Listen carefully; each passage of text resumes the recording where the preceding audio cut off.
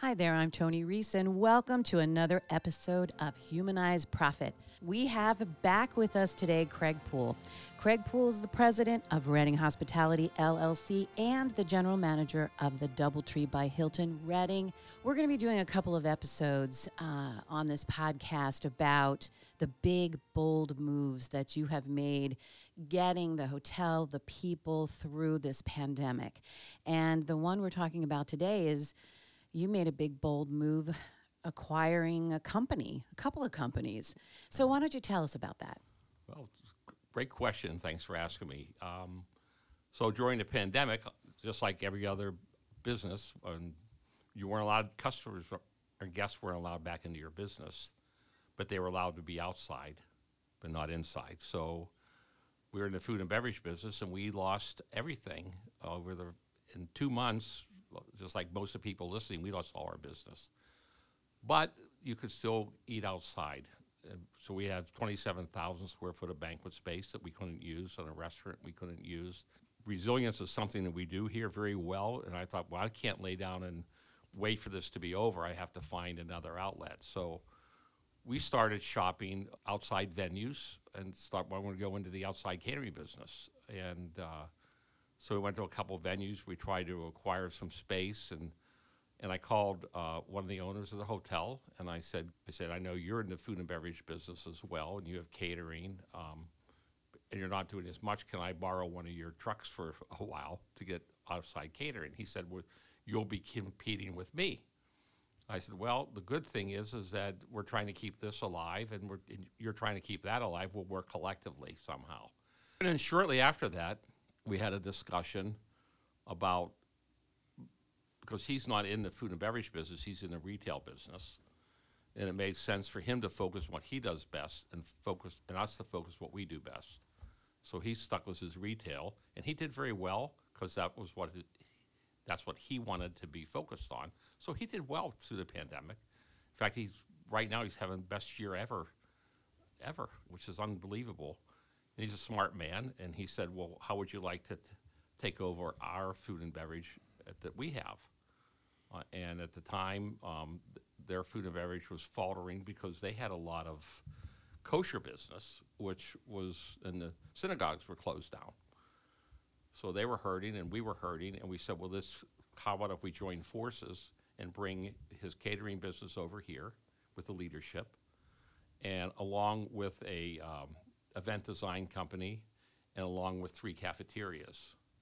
So we said, well, you know what? We have the time. We're ready to do it. And if we put the leader of that facility, who happens to be here today with us, if we brought him over, we would be strengthened in brains with his brain and his experience and our experience as well. So when this thing reopened, we'd have a great outside catering company. We'd have an event design company. We'd have cafeterias.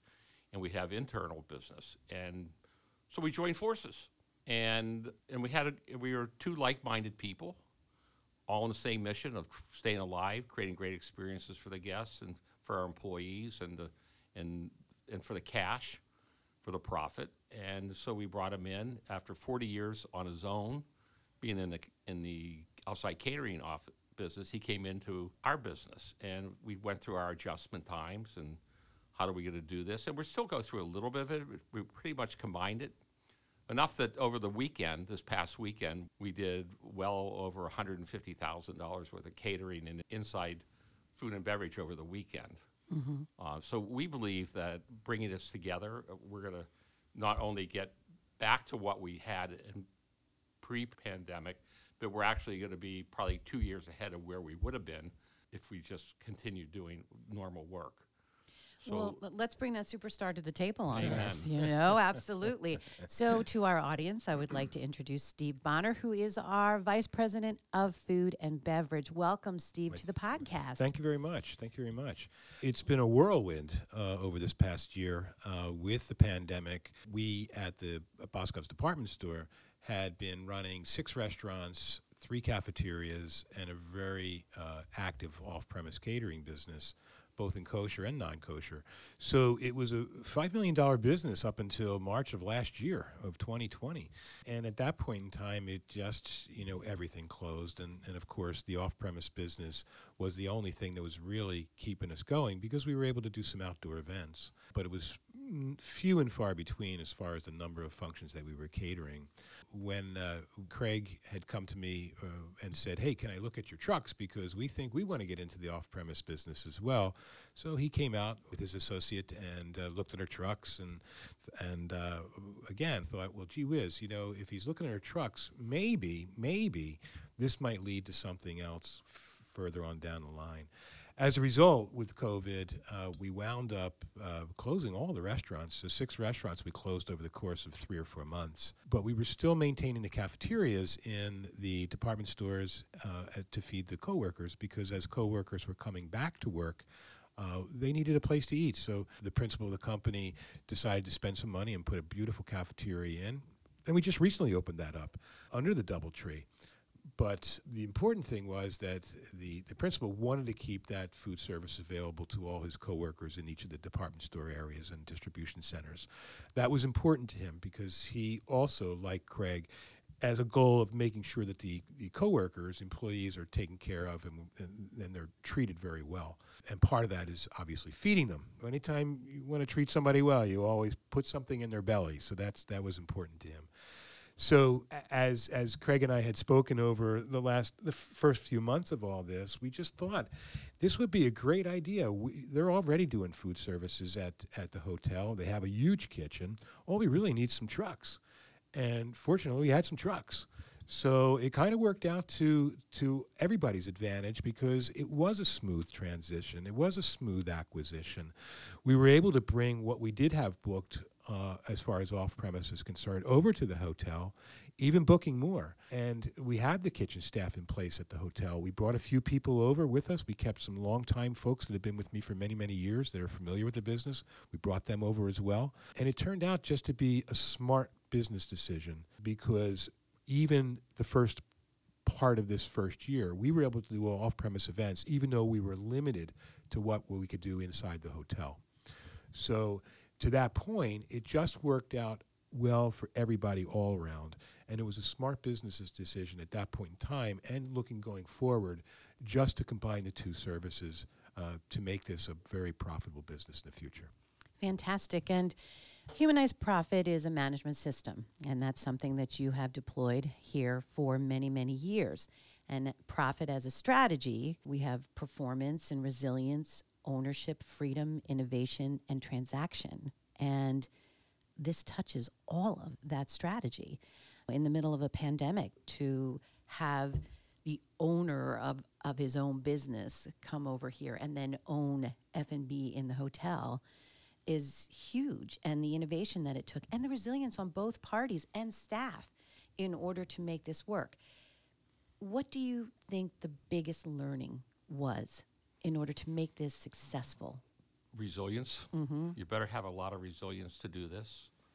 A major commitment. I mean, this is something that you're committed to do and you're not going to buck away from it. Freedom, because we took somebody from his own freedom for 40 years in with us, to belong with us, not to report to us, but more to be part of what we're doing. And how do you do that? Like if we couldn't smother somebody who's already a pro, how do you open it up so he can become more of a pro? I think I also learned that sometimes when you're on your own and you're struggling, for anybody, any business, that you always have someone pushing you to get to the next level. How do you get there? You need a partner. And so we have a good partner that has helped build our food and beverage back. I want to mention this because what do the results look like? Well, it looks very good. Tonight we have a function. We have 750 people. It's an all-out function. And here's the great thing. Because we combined it, because we're good reputations, that's critical that you have a good reputation from both ends, that we have plenty of help to serve this. And we will serve this meal. The dinner entree will be served in less than 8 minutes tonight because we mathematically divided it into pieces, broke it into 7 100 parties. That's what we called it. And we will serve no less than 8 minutes. And we're going to create a new reopening and with joy and happiness for the community, which they're all looking for. So it's going to make an impact to the community. But it's also going to make an impact profitably for us because we're probably the only place within hundreds of miles that can serve 750 people very successfully because we joined forces and we're aligned on the same mission. That's the key. We acquired a company, they acquired us, whatever you call it, but we're a partnership in this, and now we're a family of this, and we're able to execute because we brought in people that were strong in the catering operation and fold them into our operation and vice versa. Now we're very strong and we're very resilient, and they've learned by coming here that freedom is a gift that we give you here, and the opportunity to grow is unbelievable. We acquired since Steve's been here, we acquired another catering company. So we have another catering company we acquired, and we'll acquire more if we want to. And when the demand's up, we'll just keep acquiring places, and like Pac-Man, I guess. Absolutely. And Steve, you're just kind of getting your arms around humanized profit as a system and working that and then eventually teaching it. Are there any final thoughts that just from the overview of this acquisition and the success of it moving forward that you would like to share with this audience? Sure. One big thing is the fact that the hotel for years and it's the largest space in town. So, anybody that wants to have a large event is going to have it at the hotel. So last year, the hotel hosted two major events, charity events, John Paul II and Wine, Women, and Shoes, which were both held at the hotel. But they wanted to start those functions up this year again. We couldn't host it in the hotel because of the limitations of the pandemic. So, they reached out to us and say, hey, we would love the hotel to do it. Can we do it somewhere else? And they chose the ballpark for one event, the Reading Ballpark, and the other was somebody was kind enough to donate an airplane hangar where we catered that event as well, all again off-premise. So with that being said, we were able to keep that business in the hotel, really, because next year they're going to come back to the hotel. But we were able to keep that business and show them that we can do a quality product, not only in the hotel, but out of the hotel as well. As part of that quality product, that is the people that actually work the job. And that's what we're talking about, humanizing profit. Because the people that sold that job were the waiters, the bartenders, the servers. The way they interacted with the guests in an off-premise situation, which a lot of them were not used to. But the way they reacted and interacted with the guests at that party made both those parties a success. So again, I think that if we take those people that work with us and work for us, our coworkers, and we make them part of the overall function of the event and the hotel, that's where we get the best feedback, and that's why people will come back to us and use us as a caterer both in and out of the house. And that's what we are sharing as a strategy in the Humanized Profit podcast series. Craig, any final thoughts? Yeah. I said the biggest point was resiliency, but it really was innovation. Because you have to be innovative to do this. Steve had to be innovative. The principal has to be innovative. We have to be innovative. And then how does the innovation that we all did before pandemic, how does that look? What does that look like during it? But most importantly, what happens after that? So we've been innovative enough that we're now creating different types of events, different types of ways to do business outside of what normal is. We already know our revenues are going to be substantial because we're getting substantial bookings, enough bookings that we hired 2 more salespeople to fulfill all the demand that we're creating. And it also has to be innovative because you're combining forces of different people and you're combining inventories, which is hard when inventories are low. So there's a lot of innovation of combining foods, combining menus. How do you reimagine? What's that look like when you put it all under one roof that wasn't built to do this? How do you park 7 new vehicles when you had enough parking for 3? Work vehicles. So we have vans, refrigerated trucks. We bought a new refrigeration truck the same day we took over the company, same day.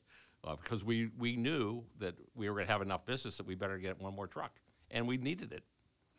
So I think we were very innovative, but I think there was thoughtful innovation, and I'm very pleased where this is going, and we're looking forward to more and bigger and better, and creating great experiences for the city that we work in, for the people that work here.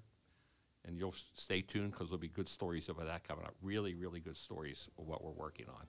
And I promise you, I'll be on more podcasts because I want to tell this story as it becomes live. And we want to hear them. So that's the good news, too. Steve Bonner, thank you very much for Thanks, Steve. being Thank you. part of the show today. Craig, can't wait till the next time. Me too. It's awesome. I'm Tony Reese. Until next time. Thanks, Steve.